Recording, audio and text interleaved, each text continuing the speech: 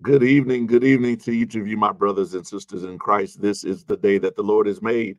We are rejoicing and we are exceedingly glad. Oh, magnify the Lord with me. Let us exalt his name together. Why? Because God is great. And listen, y'all, he's greatly to be praised. So good to see you all on this evening. So happy that you are joining us this evening for our Wednesday night Bible study.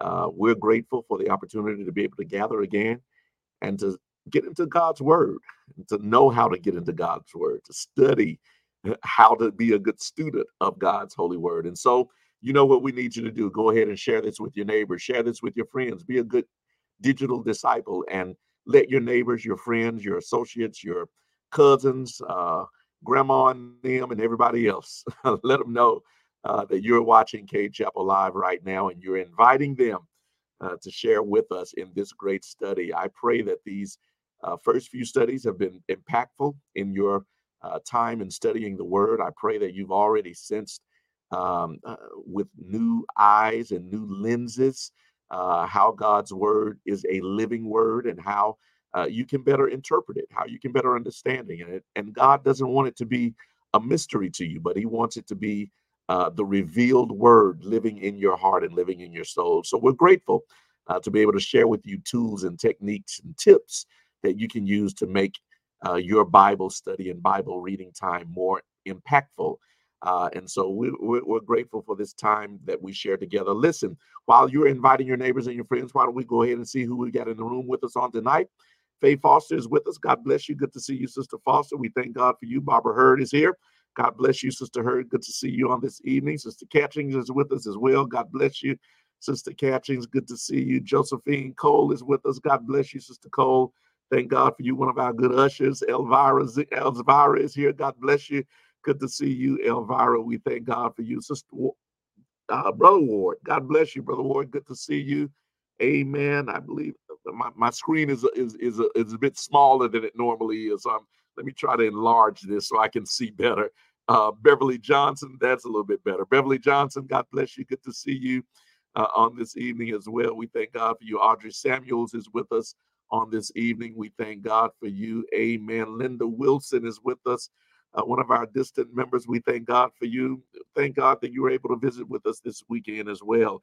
Eugene Giles, amen. Best friend of the late brother Deacon Claude Wilson, amen. Good to have you with us. Blessings from Greenville, South Carolina. We thank God for you. God bless you. One of our good deacons. He was a great saint and gone on to be with the Lord. But we thank God for his service here and thank God that you're with us. Sister Clark is with us. God bless you. Good to see you, Sister Clark. We thank God for you. Sister Butler, amen. New members orientation is represented. Amen. Good to see you on tonight. Stephanie Sutton Johnson, God bless you. Waymaker, I hear you. Good, good evening. Good to see you on this evening. Sister Norwood, one of our ushers, God bless you. Listen, go ahead. Share it, continue to share it with your neighbors, your friends. Let us know if you're watching by way of YouTube, if you're watching by way of Facebook or Instagram. Perhaps you're also on the K Chapel app. However, you are connecting with us, let us know how you're connecting with us. Let us also know where you're connecting from. We already saw Alabama is represented, South Carolina is represented. We thank God for all of you being here on tonight. Listen, and also, how did you fare through the weather? Yeah, look, Sister Butler, just put it on there. Hope you all fared through the weather, the rainy day. Absolutely. Thank you for that. Yeah, it was a rainy day today, and I think I heard that there's some more weather on the way. So you all be careful out there. Be safe. Make sure that you're getting what you need to get done, hopefully earlier in the day so you're not out at night in the rain. Amen. Amen. God bless you. Listen, we're going to go ahead and get a prayer in, and we're going to get into the word. Again, we thank you for sharing with us. Let's see, YouTube family.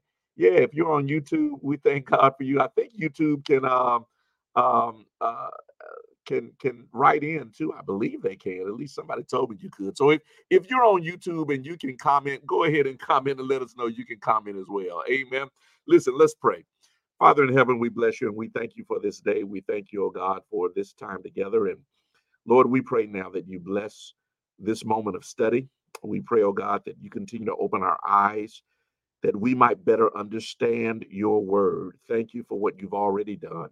Thank you for what you're going to do. We bless you and we receive it now in anticipation of you speaking to our hearts. Grant it now in Jesus' name, and for his sake we pray. Amen and amen. God bless you. Listen, let me remind you before we get started, this coming Sunday is our fourth Sunday. On fourth Sunday, every fourth Sunday, you know that we allow our youth and to lead us in the worship service. So every fourth Sunday is Youth Sunday for us. That's right, every fourth Sunday. So we started out the year by challenging our parents as well as our grandparents. If you got a young person in your house or a young person who visits you, and they're not coming to church regularly, listen, make it your business. Bring that child to church with you. Get them involved in the wonderful things that are happening in our youth ministry.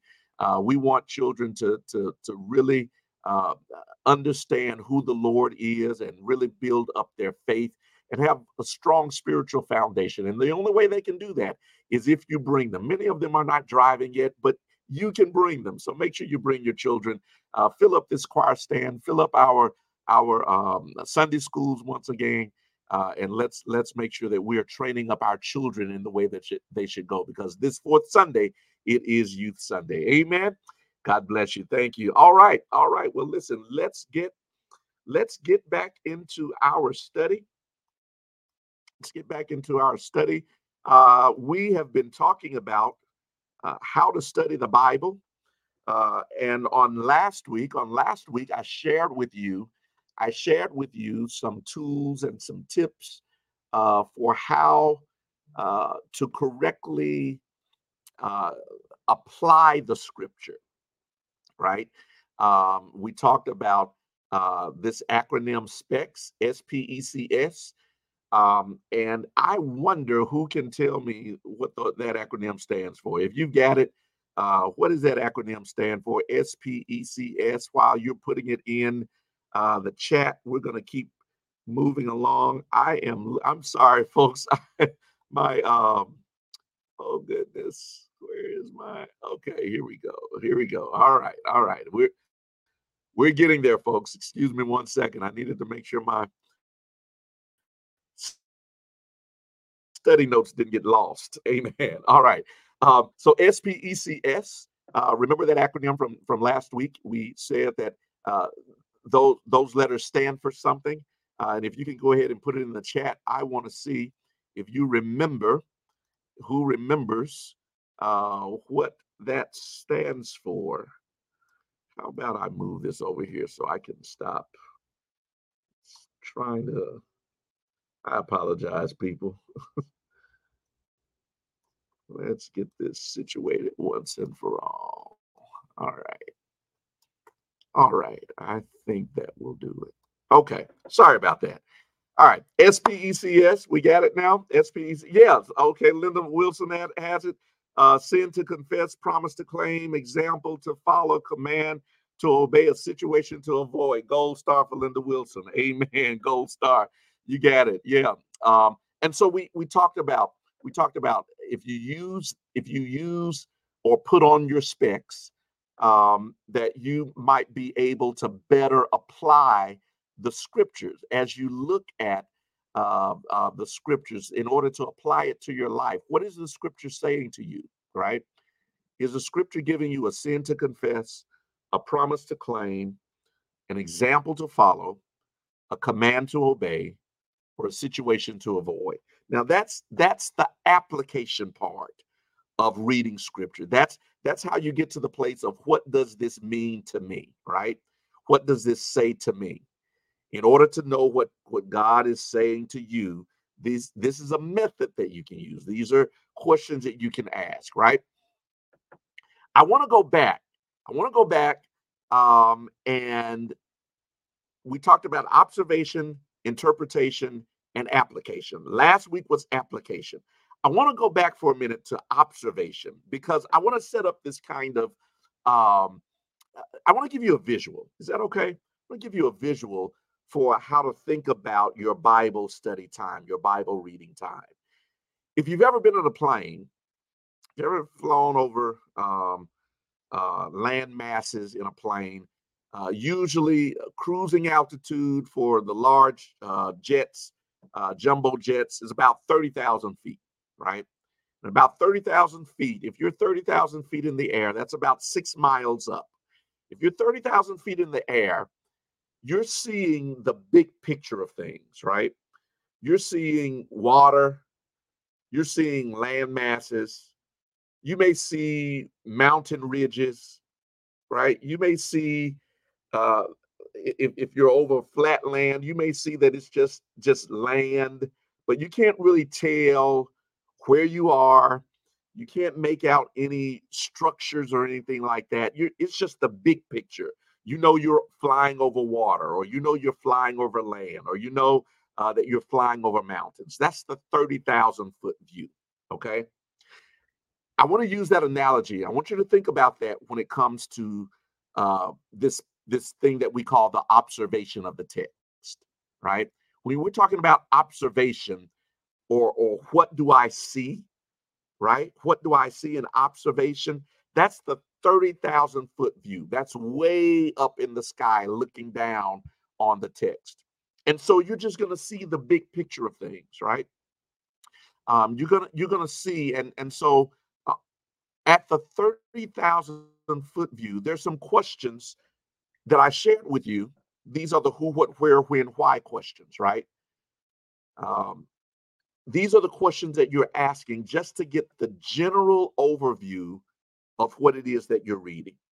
So any text that you're coming to in the Bible, any passage that you're reading, your first flyover that text, your first reading over that text is your 30,000-foot reading, your 30,000-foot view. It's the big picture, right? You're not drilling down on anything now. You're just getting what is the overview of this passage, right? So these are the who, what, where, when, and why questions. Under the who questions, at this 30,000-foot view, you want to ask, who is the writer? Who is the writer? These are the who questions. Who is the writer? Who is the audience? And who are the people involved in the text? These are your who. And I know, listen, I know you got your journals. I hope you got your journals. We're going to put this up perhaps later on too, so you can pull it and make sure you have these study notes with you. But for now, go ahead and write it, because writing is a good way to make sure you get what's being said, not just reading it, but writing it as well. So at the 30,000-foot view, your who questions are: who's writing this text? Who is the writer of this book, of this passage? There's 66 books of the Bible, right? Who's writing this book? Who is the audience? To whom is this book being written, right? And who are the people involved in the text? That's your first set of who questions. Who is the writer? Who is the audience? Who are the people involved in the text? This is, again, your 30,000-foot view, right? Who is the writer? Is this written by David? Is this a psalm written by David? Is this an epistle written by Paul? Is this a gospel written by Luke? Is this a prophetic book written by Malachi? Is this a historical narrative? Who's the writer of this text? Is this wisdom written by Solomon? Who is the writer? Is this the law written by Moses? Who's the writer, right? Who is the audience? Is this a letter being sent to a church? The church of Colossus? The church of Ephesus? Is this a letter being sent to an individual? Such as Philemon? What is the nature? Who is the audience? And then who are the people involved in the text, right? Who does this involve? Does this involve I don't know, does it involve the Sanhedrin Council? Does this involve the Pharisees? Does this involve the Hebrew people as slaves? Does this involve Pharaoh? Who's involved in the text? Again, this is your 30,000-foot view, folks. You're just trying to get the big picture, right? At this 30,000 foot view, you're also asking what questions? Who questions, but also what questions? Your what questions include what's happening in the text, right? What's being said in the text. Um, is okay if it's poetry, is this a prayer? Is this a song? Is this a poem? What is this? Is this a hymn that David has penned? Is this a prayer that a psalmist is praying, or Jehoshaphat in the text that we read a few weeks ago? Is this a complaint that Job is issuing up? Oh, I wish that I might find thee. All right, where are you, God? Is it a dialogue between two people, Jesus and the woman at the well? As he is talking to her, she came for water, and Jesus engages her in a theological discussion. Is it a song? Is it a parable that Jesus tells? The parable of the prodigal son? What's being said, right? What's happening in the text and what's being said. So you got your who questions, you got your what questions. Also under what style of literature is it? We've been talking about that already, right?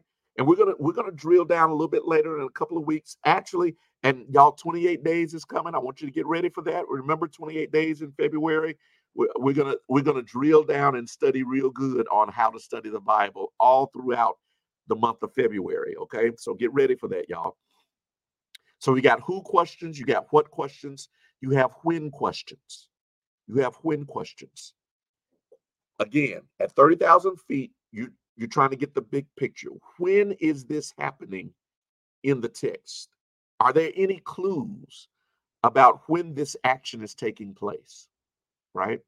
Is there any time reference that's given to kind of let you know, to kind of cue you in to what's going on? For instance, you'll get keywords sometimes in passages of scripture. You'll get a key or a key phrase like "and it came to pass," right? Um, or during the month of, or during the course of time, or during the feast of whatever, the feast of unleavened bread, or the feast of the Passover. And so all of these are indicators of a time of year. For instance, Isaiah gives, he says, in the year that King Uzziah died, right? It's referencing a time. And so sometimes scripture will give you little cues about what time of year it is, or what season it is, or what's taking place historically, so you can better ground your reading of that text. Sometimes, for instance, if we take that text that I just referenced of Isaiah, in the year that King Uzziah died, right? Um, uh, that particular passage helps to locate, right? Because he's saying, in that same year, I also saw the Lord, right? In the year that he died, I saw the Lord. So look for, again, look for little notes like that. Look for little keys like that, cues that will cue you in as to what's going on historically, perhaps what's going on politically, socially, because this is, y'all, listen, the word of God is not written in a vacuum. The word of God is written in historical time. So things are taking place. Wars are being fought. Movements are being had. Um, um, Storms are taking place. There are things that are happening astronomically, right? And so use that to your advantage to kind of zero in on what's happening in the text. Okay. So we got the who, we got the what, we got the when. There are also where questions to ask. At 30,000 feet, right? 30,000 feet. Are there any cities, landmarks, structures, bodies of water, mountains, or regions that are mentioned in the text? Right. So if the text talks about Mount Sinai, that's locating you. It's bringing you to a place. If it talks about the plains of Engedi, or the Sea of Galilee, or the Lake of Gennesaret, right? It's locating you. The Dead Sea, it's locating you. Um, and so you're looking for anything that can help, again, to bring your to zero in on what's happening in that text. And the text talks to you. It gives you these clues over and over again, but you got to ask the right questions. Who's doing the writing? What's taking place? Where is it happening? What time of year is it going on? And then finally, two other things. To Under why, you got some why questions. Are there any indications about why things are being said or done in a particular way? Why questions. This is, again, last week we talked about prescriptive versus descriptive passages. Descriptive passages sort of describe what happens in a text. Prescriptive is not only describing a way of doing things, but it's actually telling you this is how you do it, right? And so, are there any indications about why things are being said or done in a particular way in that text that you're reading? Um, um, for instance, in Genesis, where Abraham is he has a vision, he has a dream, and the Lord, in that vision, there are animals that have been split in two, right? And here is Abraham discovering that God is entering into covenant with him as as foreign nations enter into covenant with each other, because that was a particular practice that took place when a foreign nation, a weaker nation, was coming into relationship with a more powerful nation for its protection.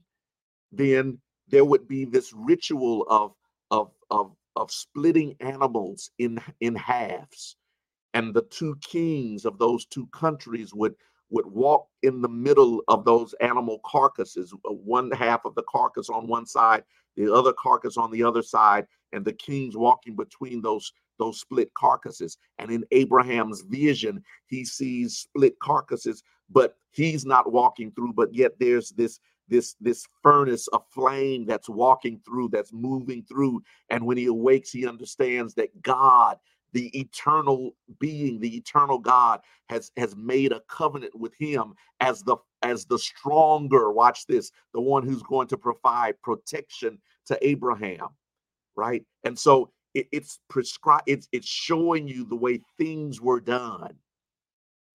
It's showing you how treaties or covenants were made, right? So why? Sometimes why are things done the way they are? And then how? Are there explanations about the prescribed way that things are being done, right? That was the why, and then that's the how. Jesus um let's just use the washing of feet. Let's just use that, right? When he's finished with the meal, and he takes a towel that he's girded himself with, and he begins washing the disciples' feet. And he says to them, as you've seen me do this, serve one another as I've served you, right? And so it's both. Actually, that one might be used as both. It's both a description and a prescription. It's describing and prescribing that we ought to be servants of one another. So that's your 30,000-foot view, right? That's your big picture overview of any text that you're reading. You're asking the who, what, where, when, why, and how questions. That gives you the big picture, right? Moving from that is what I want to get into tonight. And that is, I want to drill down just a bit more, because I didn't do it last time, on interpretation. And the reason I want to spend a little bit more time on interpretation is because, quite frankly, this is the space where things get tricky. This is the space, it's in interpretation where things get tricky and sometimes get off track. Um, and it all depends. Remember, we talked about your approach, right? How do you approach the text? Okay. Um, and let me say this. Let me go ahead and say this.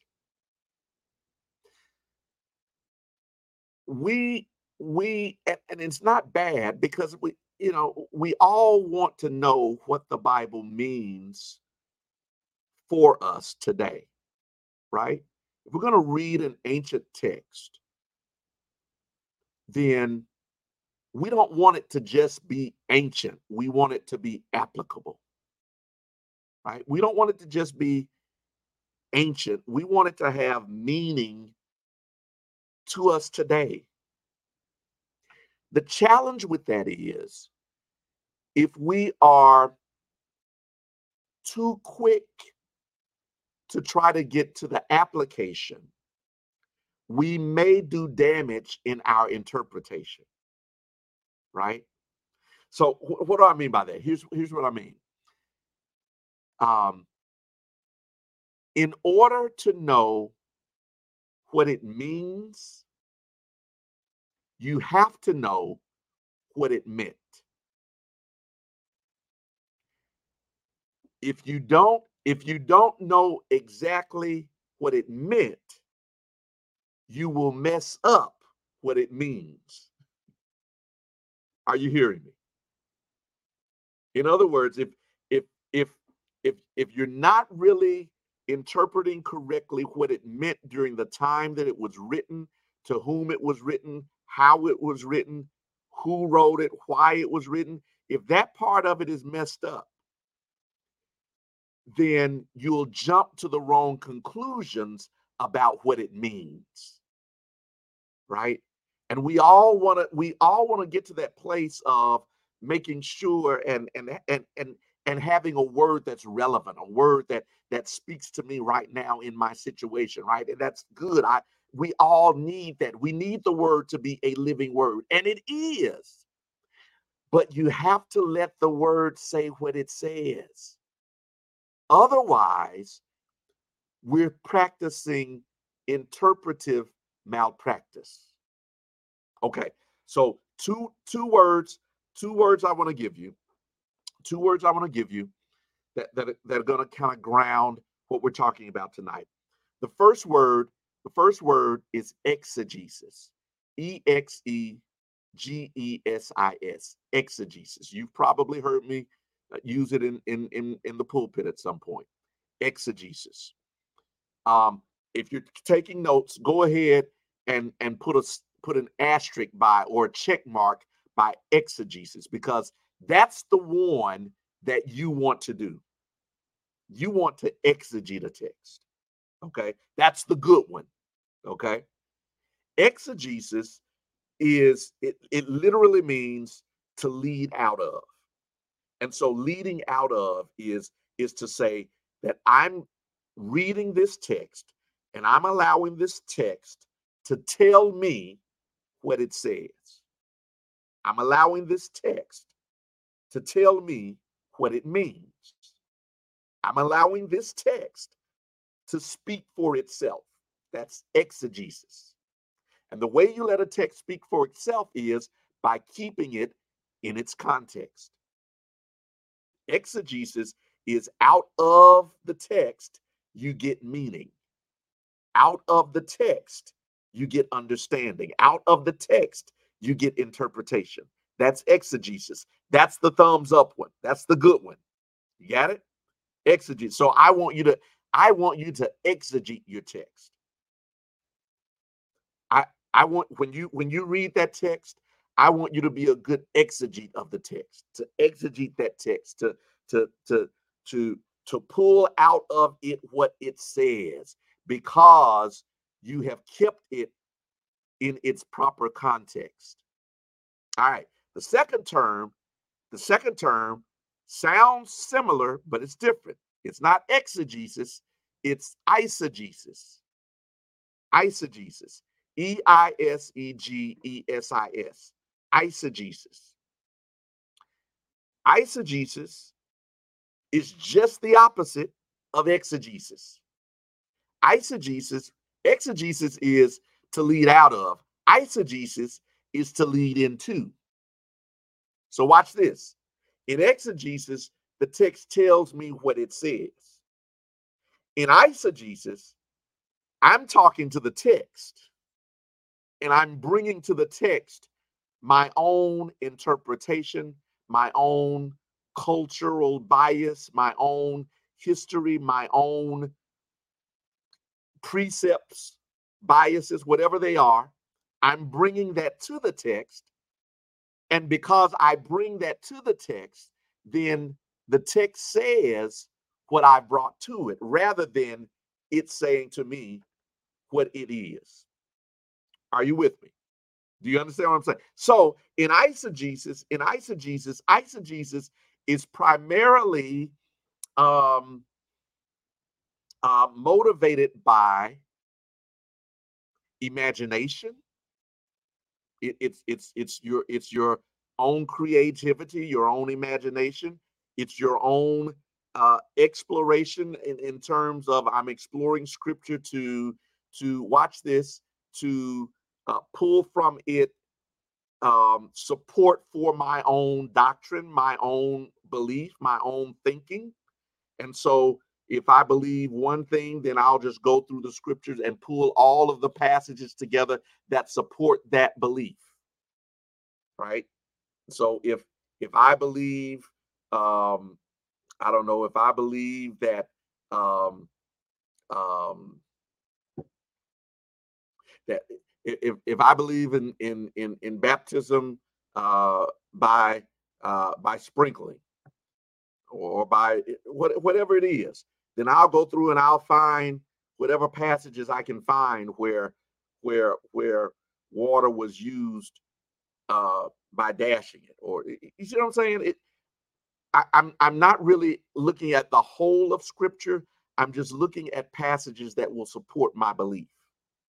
That's eisegesis. That's eisegesis, and that's the thumbs down. I don't want you to eisegete. I want you to exegete. Because if you exegete and let the scripture say what it says, then you will know what it meant. And because you know what it meant, you can properly know what it means. You can properly apply it. Are we making sense? Anybody getting this? Anybody? I know I'm giving you a lot. So let me, I tell you what, let's do this. Let's do this. Oh, great. We got great time. Let me give you an example. Let me give you a good example of how to, of a text that we can both exegete or eisegete. Okay. Second Chronicles. Second Chronicles. Go with me to Second Chronicles, chapter 27. I'll show you how to do this. Second Chronicles, chapter 27. You got your study Bible? Hey, y'all, I told you the Jeremiah study Bible. I told you that's my favorite, right? I hope you've got your own study Bible. This one is mine. You see, it's kind of tattered and torn. That's a good thing. It means I use it. Amen. It means I use it. But Jeremiah study Bible. Oh, and listen. Let me say this. Marshall Books on Farish Street. Marshall Books on Farish Street. I was talking last week about Dr. Leon Bell and his bookstore that we used to frequent. But listen, y'all, Marshall Books is still open. That's a Black-owned store. It has been open for years on Farish Street. And so I'm sure that if you go there, you can find a good study Bible. Tell them Pastor Buckley at Cade Chapel sent you. Marshall Books on Farish Street. All right. Second Chronicles chapter 27. Second Chronicles chapter 27. Let's look at verse 1. Okay. So let's say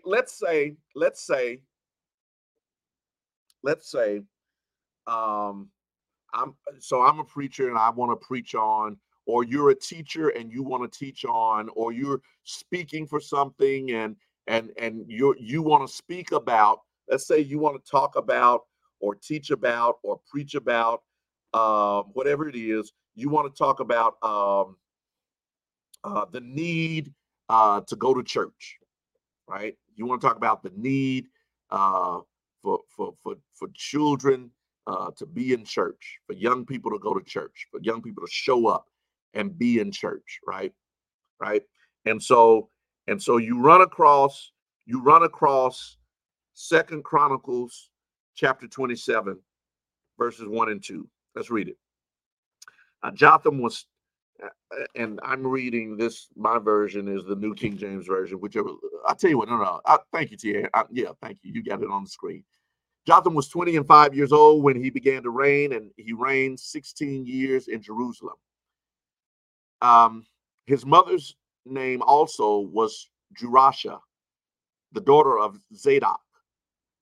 And he did that which was right in the sight of the Lord, according to all that his father Uzziah did. Howbeit, he entered not into the temple of the Lord, and the people did yet corruptly. All right, that's enough right there. So okay, wait a minute. He did which was right. Okay, you got this young man, he's 25 years old, when he began to reign. He reigned for 16 years in Jerusalem. So you got this young king. He's sitting on the throne. He reigns for 16 years. Text says he did what was right in the sight of the Lord, according to what his father had done. The only difference was he did not enter into the temple of the Lord. There it is. I got it. Because if I keep reading, go down to verse 3. It says, he built the high gate of the house of the Lord, and on the wall of Ophel he built much. Moreover, he built cities in the mountains of Judah and in the forest. He built castles and towers. He fought also with the king of the Ammonites and prevailed against them and the children of Ammon. I mean, so this guy is doing it, y'all. He's doing it, right? He's fighting and winning. He's building. He so much did, he says, still in verse 5, so much did the children of Ammon pay unto him both the second year and the third. So Jotham became mighty. It says he became mighty because he prepared his ways before the Lord his God. The only problem, y'all, is it says he did not enter into the temple of the Lord. So so from that, I guess the thing, the takeaway from that, from reading it just like that is, you know, you can be successful and not go to church. And there's going to be a problem. Here's this guy doing all this good stuff, but he didn't have. If I'm eisegeting it, here's a guy who's got all this stuff. The Lord is blessing him, but he didn't go to church. What's wrong? What's wrong with he did all of this, but he did not go into the temple of the Lord, right? And there's something wrong.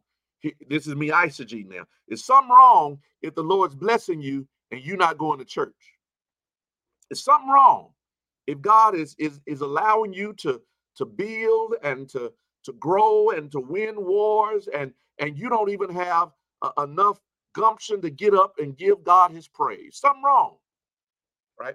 Now that's me eisegeting the text. I'm reading into it, right? Because if you're going to exegete it, you got to keep the text in its context. If you go back to chapter 26, okay, if you go back to chapter 26, just the previous chapter, you will discover who Uzziah is, his father, and what Uzziah did. Yes, he went into the temple, but it was a problem with him going into the temple. When Uzziah went into the temple, he went in performing in the function of a priest, right? So let's see. Um, Here we go. Look down at 26, verse 16. 26, verse 16. But when he was strong, his heart was lifted up to his destruction, for he transgressed against the Lord his God by entering the temple of the Lord to burn incense on the altar of incense. So Azariah the priest went in after him, and with him were 80 priests of the Lord, valiant men. And they withstood King Uzziah and said to him, "It is not for you, Uzziah, to burn incense to the Lord, but for the priests, the sons of Aaron, who are consecrated to burn incense. Get out of the sanctuary, for you have trespassed. You shall have no honor from the Lord God." Then Uzziah became furious, and he had a censer in his hand to burn incense. And while he was angry with the priest, leprosy broke out on his forehead before the priest in the house of the Lord beside the incense altar. And Azariah, the chief priest, and all the priests looked at him, and there on his forehead he was leprous. So they thrust him out of that place. Indeed, he also hurried to get out because the Lord had struck him. So when it says Jotham didn't go into the temple like his daddy did, y'all, that's actually a good thing. But if I didn't keep it in its context, I've eisegeted it and made it a bad thing. You see? You see the danger? If if you come to it with your presupposition, you're trying to prove something, you're just looking for a text to prove what it is that you're out to prove, and you pull that text out. Here it is. This boy didn't go to church, and the Lord was blessing him. What kind of poor? He's a poor king, a poor guy that didn't go to church. No, he didn't do what his daddy did because his daddy messed up. Oh God, are y'all getting this? I hope. Yeah, yeah. There you go. There you go. All right. So here it is. Here it is. Here it is. So which one do you want to do? Do you want to exegete or do you want to eisegete? I hope you already got that answer. I hope you got that answer. You want to exegete a text. You want to let that text say what it says. And in order for the text to say what it says, you oftentimes have to read what's before that passage and what's after that passage. That's keeping the text in its context, the passages before it and the passages after it. Otherwise, you're pulling it out of its context. Okay? Are y'all with me? All right. So that's an example of how to exegete a text, how to properly exegete a text, to go back and see what's said before that. Okay. Otherwise, you're going to practice interpretive malpractice. All right. Um, Another example, immediate context. If Let me give you one more. This is a real quick one. Philippians 4 and 13. Philippians 4 and 13. You already know it. Says, "I can do all things through Christ who strengthens me." Right? We know that passage. We use it all the time. We hear it in during baccalaureate service because young people say that's my favorite scripture, and bless their hearts. I'm glad it is your favorite scripture. But please understand, young people, I can do all things through Christ who strengthens me is not about you achieving your biggest goals in life. That's not what that passage is about. I don't want to mess up I don't want to burst your bubble. But folks, let's correctly exegete the text, right? Because if you can do all things through Christ who strengthens you, right? And you decide you want to fight Mike Tyson, even at 55 years old, Mike Tyson is going to whoop you. I'm sorry. Have you seen him? That dude is still built, right? You can't beat him. I'm sorry. You can't beat him. Not, no. Yeah, you can't do it. I can't do all of it. That text is about, y'all. That text is about Paul. If you go back up one scripture before it, remember he's saying, I've learned in all things to be content. I've learned to be content in all things whatsoever I am to be content. I've learned both how to be abased and how to abound. Right. So Paul is saying, I can I can go through any situation in life knowing that God is going to bless me through it. I can do all things through Christ. I can endure all situations through Christ. I can go with or without through Christ who gives me strength. Okay? So again, that's keeping it in its context. Let me say this again. How do you study?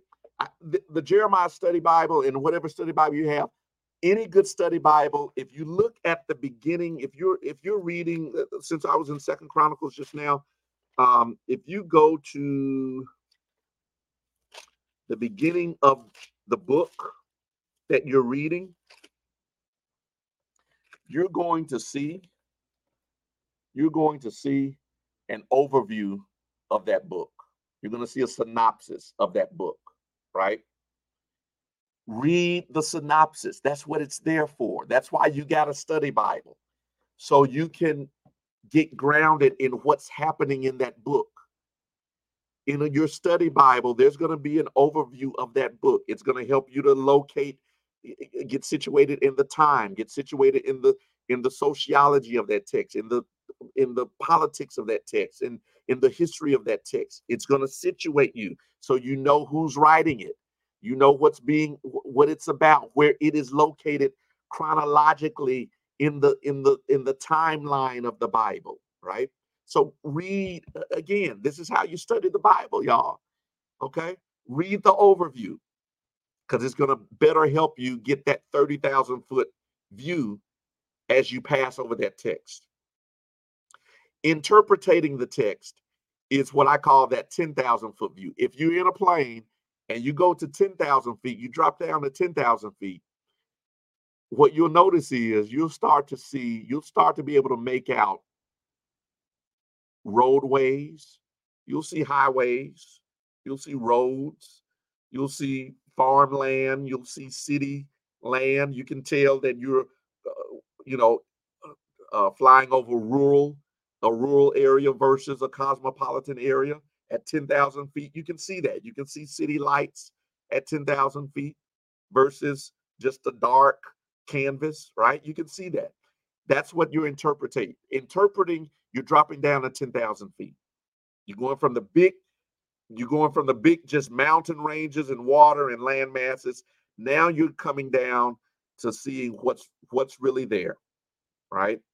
And you're asking yourself some questions about who the people are, what is the context of this verse, also what are the culture and the customs in this context. I told you last week, and I'm sorry, I told you last week I was going to share with you some of my other tools. Now, listen, you don't have to get any of these because if you've got a good study Bible, a lot of this is in there. But these are some tools that I've just used over the years that just really enrich Bible study time. A really good Bible dictionary. You got a good Bible dictionary. Let me try to get the light off of that. Okay, I think that's it. This is the Richards Complete Bible Dictionary. But any term that you come across that is unfamiliar, right? You read a word and you don't know what that is. You look at it's a dictionary, but it's a Bible dictionary. That's going to give you the meaning of that word. Oftentimes, it's going to give you the etymology of that word or the language, the original language that it was written in. But it's also going to share with you something of the culture or the customs associated with that word. So a good Bible dictionary is good. Again, and this is another one. It's manners and customs. It will explain to you some of the customs, some of the traditions, some of the rituals that took place during the time that you're reading about. And then lastly, this one I love. It's the Holman Book of Biblical Charts. And this is what it does is it allows you to really just look at whatever it is you're studying, it gives a great chart that allows you to see in comparison to other passages of scripture. So for instance, if you are looking at a passage in the Gospels, you can quickly see where it's located in another gospel. You can quickly cross-reference it to other passages in the Old Testament, if it's referenced back in the Old Testament. If you're looking at money, if you're looking at, for instance, when Jesus tells the story about the talents, you don't know what a talent is or how much a talent was worth. This is the kind of book that gives you that, and then you can compare it to what that compares to in U.S. money versus Roman money versus. So it's all of that. It's all of that. And again, these are just tools to help you drill down. You don't have to get any of that. A good study Bible is going to be where you want to start. Okay, and if you got that, you've already got what you need to begin. My goodness, it is 7:57 already, y'all. I'm out of time. I am out of time. But guess what? Next time we meet, let's see. Next time we meet, give me just a second. Let me make sure I'm not speaking out of turn here. Okay, next Wednesday is the 31st. We will begin 28 days. So you know it's a leap year this year, which means it's 29 days, right? But think I think we may actually start 28 days on the 31st, which will be next Wednesday. So look for an announcement this Sunday. I'll verify that. Because I think we've got a 30-day devotional that we're going to work towards. And since this year is 29 days in February, we could tack on one more day. Um, uh, and it's going to be a great time in studying, it, again, deepening how we study the Word of God. Let me ask you to do this now. Go ahead and do this now because you're going to need this for 28 days. And TA, you can help me with this. I'm sorry I didn't mention it to you before, but I think you can find it. The information on Right Now Media. If you can pull that information up, you're going to need your Right Now Media accounts for 28 days. Okay, so I need you. If you don't have, if you've never signed up for Right Now Media, remember it's a free gift to every member of Cade Chapel. Every member of Cade Chapel has access to Right Now Media, and so if you go on to our website, you can click on that link. Thank you, TA. Thank you, sir. You can click onto that link.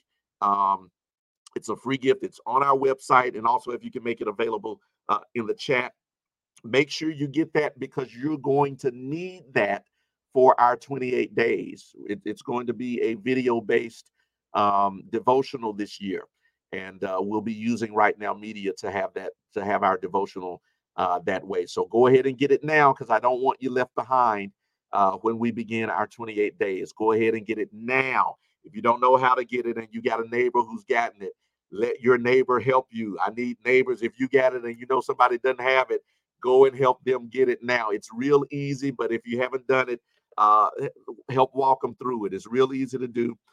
Go to the website, go to the Cade Chapel website, get linked in right now because you're going to need it for our 28 days. Okay. All right. God bless you. We love you. We will see you on Sunday. It's Youth Sunday. Bring a child to church. Bring a young person to church. Let's worship the Lord together. We'll see you on Sunday.